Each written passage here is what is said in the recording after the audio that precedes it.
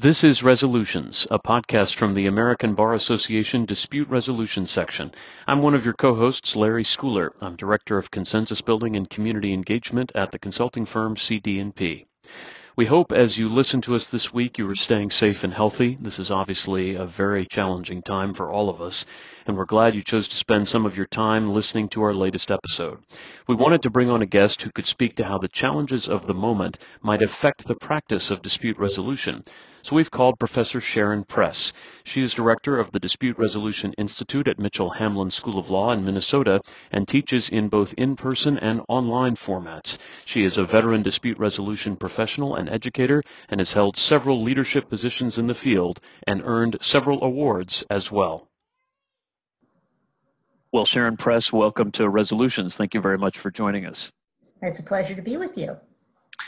So there's what I had planned to talk about, and then there's, I think, what we have to talk about a little bit, which is this extraordinary world that we're living in as we record this podcast. And I guess I just wonder, first of all, how you're doing personally with it, but also how it might be impacting your practice and your teaching in the field of dispute resolution. So literally just before I joined you, I was teaching my class remotely. As just an opportunity for us to get together. And what we are doing is planning some training and putting together materials for mediators who are going to be mediating online, because I figured that was something that would be good for them to be working on. I want to ask what might sound like sort of an unusual question, which is, given the state that we're in, what have you discovered just in terms of the significance of in-person, face-to-face interaction and communication as it relates to dispute resolution? Yeah, I've always been a big believer in face-to-face communication, and I think mediators kind of separate into two different categories: those who believe that mediation should be conducted entirely in separate sessions without people having face-to-face interaction, and me and others who are in the camp of there's nothing that substitutes for that face-to-face interaction with people. So, I feel the distance. Stepping back from the news of the day for a minute, you've had quite a lengthy and extraordinary career in dispute resolution that I believe began with the practice of it before you went into the teaching of it. And I wonder if you can just share with the listeners a little bit about what you felt became kind of your niche or your sort of special signature that you placed on the practice of dispute resolution when that was your primary focus. My first job out of law school was working in a New York City public high school running a peer mediation program. And so my practice was working with students in high school, helping them to mediate their disputes, doing classroom workshops on conflict. And it was a school that was selected because it had dropout issues and violence in the school issues. So that's how I cut my teeth in this field, and also in community mediation. And then I moved to Florida, and I ran the dispute resolution program for the state court system in Florida for a number of years. But my full-time practice was not as a mediator. It was more as an administrator of the mediation programs and handling the grievance process against mediators, which was the ethics and advisory ethics opinions was something I really loved about that job. And then about 10 years ago, I moved to Minnesota to become the director of the Dispute Resolution Institute at Mitchell-Hamline. What I love about this now is that I really have this ability to kind of keep a hand and a foot in mediation practice. And so I mediate more now than I probably ever have before, as well as to do the teaching and working with students and developing the program. How do you feel that the teaching of dispute resolution has evolved since you've gotten into it? And I mean that, of course, not just simply in the mode of content delivery, so to speak, but just the nature of the curriculum and kind of the thrust of the takeaways you're trying to leave students with? On the positive side, I think law schools in general have gotten much more comfortable with the idea that in order for someone to be an effective practicing lawyer, they need to understand dispute resolution, they need to understand negotiation, they need to understand that lawyers at their core are problem solvers.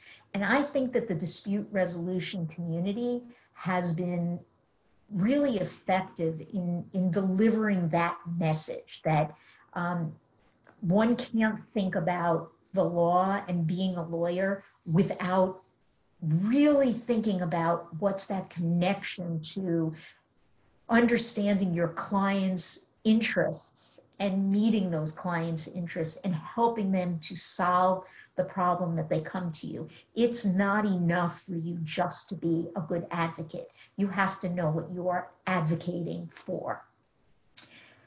So that's on the positive side. On the sort of the challenges the dispute resolution community, I think, has been facing in the academic side, and particularly in law schools, is the declining enrollment in law schools. And so that turned into both a repurposing of people who maybe came in with a real expertise in dispute resolution, needing to teach other courses, needing to teach core courses.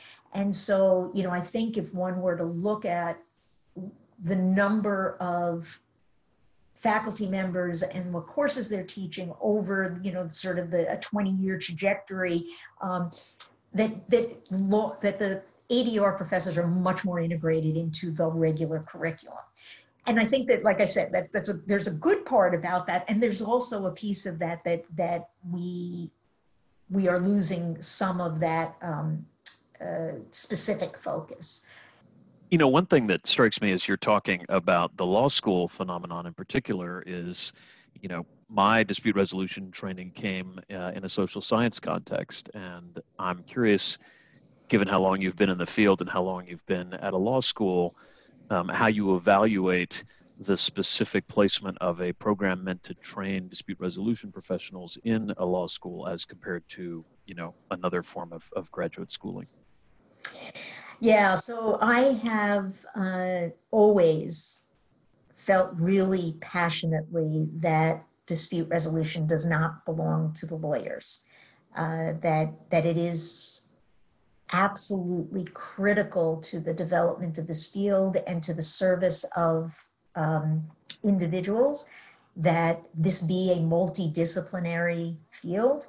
That folks that come out of a variety of different backgrounds, be they social science or psychology or economics or, you know, whatever it is, that this field, social work, needs all of that. And I get extremely uncomfortable when lawyers and law schools try to push out the rest of this field.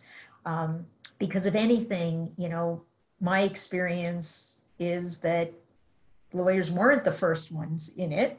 Actually, other people were, clergy, et cetera. And we need to be really careful, those of us who are lawyers, that we don't suck all the air out of the room on that.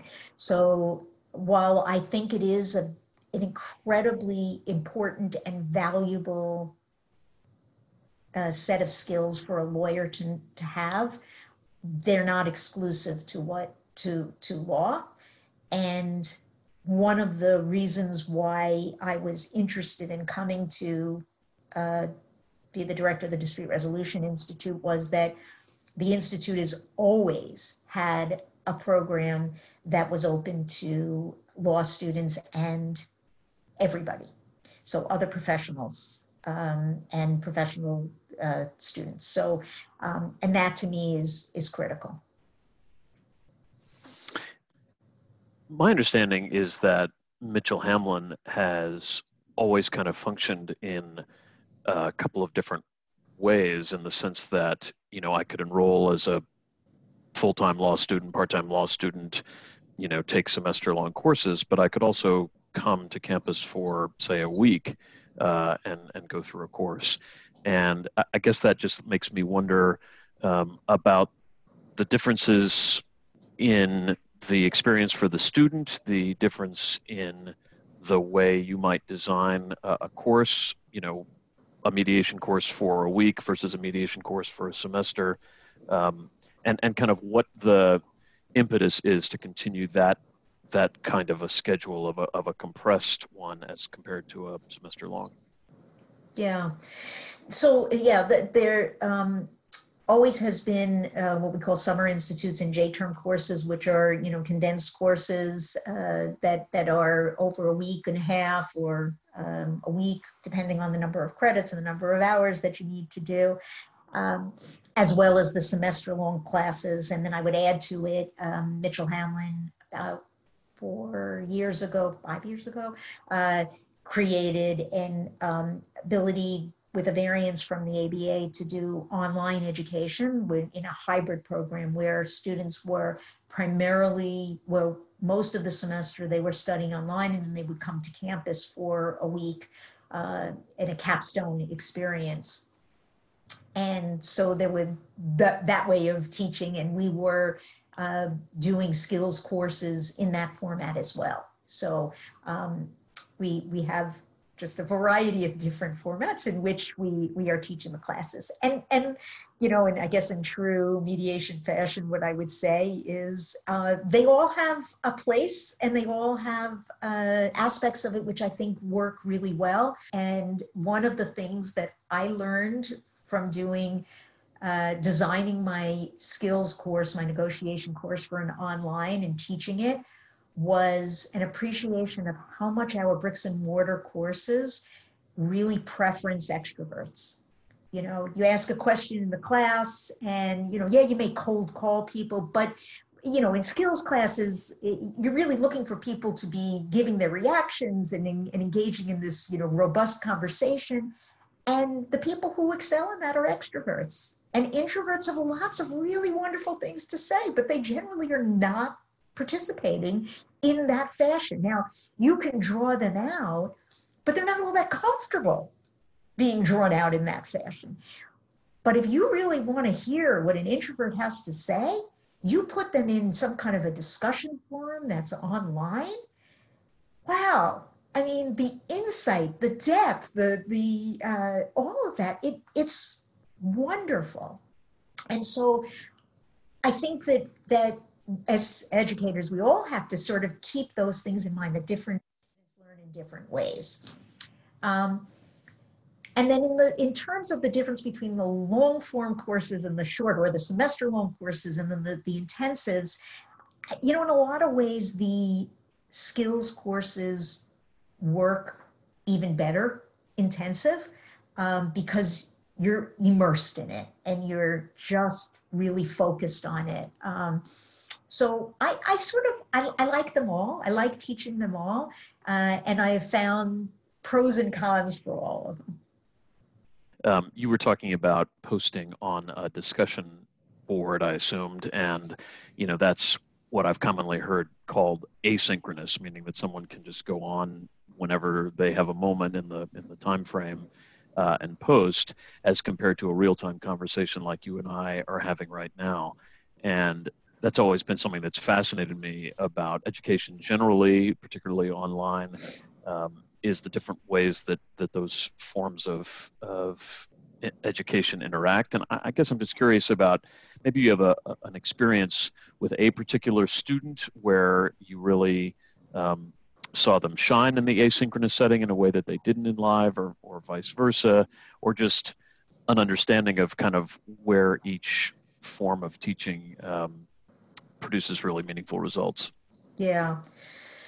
So for me, it was really, and there were many students who fell into this category, this recognition, and I ended up, after teaching online, bringing in asynchronous components into my bricks and mortar classes. So my bricks and mortar classes, I now include an assignment that is asynchronous for that very reason, because it has really shown me that different students shine in different environments on that.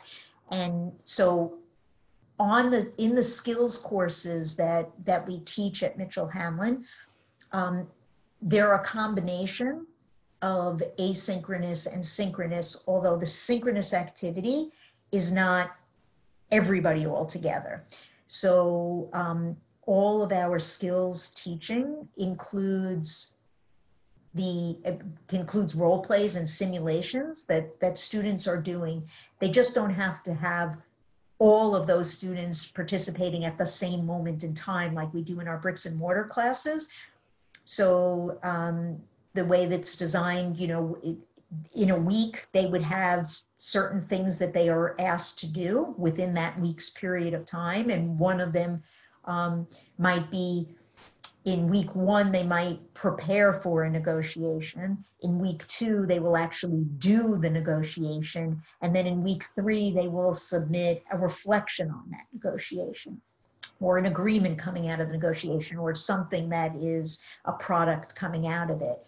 So in a negotiation class, for example, it is just the 2 students would then have to coordinate their schedule. And one of the things that I really like about that asynchronous activity, when we want people to learn real skills like negotiation, it has to be real. And when you give someone a paper copy and you say, you're really angry about blah, blah, blah, well, maybe they are angry, or maybe they're not angry, but it's harder for them to sort of embrace that and embrace that real, what happens to you when you enter into a negotiation? What are those butterflies you get in your stomach when you're doing a real negotiation, as opposed to just playing you're doing a negotiation? And one of the things that we know from doing the online asynchronous kinds of things that are going to be synchronous is they have to engage in a real negotiation with their partner. They have to negotiate. When are we going to meet? One of the assignments I give them, sometimes I assign them what mode I want them to do. Like, I want you must do an email negotiation. But I also give them, on some of the assignments they have, you choose. And so you have to negotiate. How are you going to conduct this negotiation? When are we going to conduct this negotiation? How are we going to navigate if something, comes up and that we have to reassign that? And those are all real life, actual negotiations that people have, which I think really enriches that experience to be not just the simulation, but the simulation plus. I can imagine a listener to our podcast hearing about the teaching of dispute resolution online and saying some version of bah humbug. How on earth can you give a student a comparable experience? And I would just love your thoughts about that. When you are trying to give a student as meaningful an experience online as you would in a brick and mortar class, what are you thinking about? Yeah, so I think that it is absolutely possible to teach skills in a very meaningful way, and for people to come away with it with both expertise and knowledge. And I think there are ways, and one has to think about what you do. And putting a class online is not the same as that the professor is showing up at the time the class was scheduled to meet in a virtual platform and conducting class in the same way that they would have conducted class if everyone was together, only everybody are just little icons on their screen, and they may, ask people to raise their hand, or they may call on people, but it's in essence taking a bricks and mortar class and doing it synchronously at the same time, at the time that the class was meeting. That is very different than online education. Online education involves a lot of pre-work, designing really the full trajectory of your course, and what are the goals that you have, what are the objectives that you want for all of that, and then putting together a series of experiences each week, which include things like assignments that are preparatory and actually doing the simulation, reflecting, entering into discussions with their classmates, so that they are learning from each other, recording in advance short pieces that introduce material, assigning readings. And one of the things that for me was an interesting aspect that I hadn't really thought about until doing an online teaching in that manner, is in a lot of ways the students are held much more accountable. And I know that some of the objection that people have to moving from bricks and mortar to online is like, oh, the people, they're not going to be in front of me. How am I going to know what they're doing? This is just, everything's going to be out of control. And the reality, if you do really do a course right, there are lots of assessments. And so students are constantly, no student can be left behind, because if you're not keeping up with on the work in a bricks and mortar class, you may be able to fake that. You may be able to sort of coast along until that final assessment and get it done and do all the readings then. In an online course where there are assessments that you are doing every week that require you to attach it to the readings, you actually have to do those readings or you can't do well in the course. So it's a lot more accountable in many ways. I wonder if you've had a moment since you started designing and delivering courses online where you said, that's the reason that I migrated into online education, whether it be a particular student that you're confident would only have been able to take the course because it was online, or just some sort of bit of experiential learning that only seemed possible in that setting, or something else? Oh, it's a good question.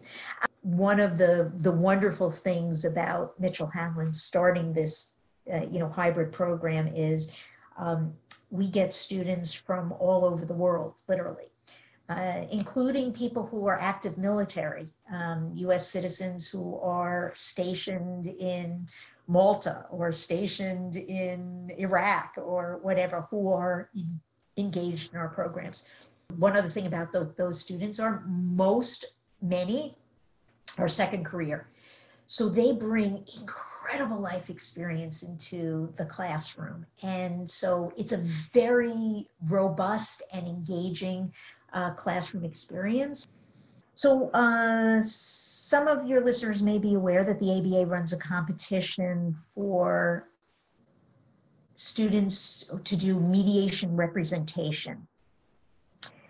And because I have students that aren't all physically located here in Minnesota with me, we have the open tryouts and we take the best people for the team and wherever they are.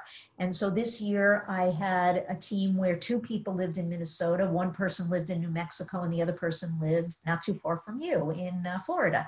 And we did all of our practices online because they weren't physically together. So the 2 Minnesotans were not paired together, as it turns out, because we paired the people who we thought would do the best together. And so one Minnesotan was paired with the one from Florida and the other one was paired with the one from New Mexico. And when we went to the actual competition in Oregon, it was only the second time that these students had been sitting next to each other at the table as a mediation representation team. And one of the things that I noticed was that they were how great their teamwork was. And this isn't the first time I've had teams like this. One was, because they practiced at a distance, they developed ways of being able to listen and hear each other and read between the lines and understand what's going on for someone at a deeper level than when you rely on when someone is sitting next to you. In addition, I found when I only had students that were with me, inevitably, we had to coach them to say, you cannot talk at the same time. You can't talk when the other people are talking. You have to wait. I never had to say that to these students. They got it, and they got it in a way that was so profound. And well, needless to say, they won the region. And it was, I think, so did they lose anything? I can't think of anything they lost, but they sure gained a lot. Let's suppose someone is listening who has much, much less experience than you and either wants to just do some sort of introductory seminar, 60 to 90 minutes, or they really want to try to dip their feet into the deeper waters of a more full-fledged course. What are some things that they ought to keep in mind? So I will say that there are some resources that are out there. The ABA has been running some webinars for folks. Noam Ebner and I did one earlier this week on teaching simulations in synchronous classes, so sort of in these transition classes. And so, I think that there's an immediate need for people to figure out, how do I do this in what was my bricks and mortar classroom, and now I have to change what I'm doing. And I think it goes back to, really being very intentional about what is it that you're trying to accomplish, what are the goals for the things, and then what are the different ways that you can achieve those goals. I'll also mention that there's an organization called Quality Matters that does certification of online education. They have lots of tips on, what are the alignments that you need to do. We pursued and got certified. The negotiation course that I teach is certified by Quality Matters. But there are those kinds of things I think to think about. Just in closing, we obviously are thinking very much about the wider world. And you were mentioning the possibility that, the world could change in significant ways. I guess I'm curious, both about what you might anticipate would change in the way we resolve disputes, as well as what might change in our relationship to technology, given what we're experiencing.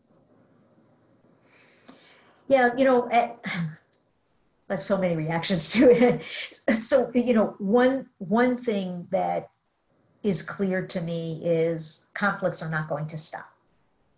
And we're in an interesting point in time where most of our courts have stopped, at least for the quote non-emergency stuff. I think it's creating a vacuum, and I think it's creating an opportunity because, like I said, those disputes are still happening. We have to figure out as a community how to get our services to the people who are going to be in need of it. There's no question that in times of stress, the need for conflict resolution goes up, it doesn't go down. And we are at a point in our society of extremely high stress. So I don't think we yet have figured out how to match the demand that has got to be kind of building up with the supply of people who are ready, willing, able to provide those services. So I think as a field, we need to be thinking about that. And obviously for the immediate future, it's going to be in distance formats. I would encourage people to continue to push their comfort and not just do everything in shuttle caucus. But, you know, there's also, I think, we're seeing the need for people to connect, and that human connection, while it can't be face-to-face. Colleague this morning was saying we shouldn't call it social distancing. We should call it physical distancing, because the social piece of it still is necessary. And I think we have something to say about that. I think we have something to offer the world about that. So I guess those are the things that I'm hoping that we spend some of this creative energy that we might have in trying to think through those problems. Sharon Press, thank you so much for joining us on Resolutions. We appreciate it. Thanks so much for engaging me in this wonderful conversation. Appreciate it. That was Professor Sharon Press of Mitchell Hamline School of Law. Thanks for joining us for the latest episode of Resolutions from the American Bar Association Dispute Resolution Section. We hope you stay safe and well. I'm Larry Schooler.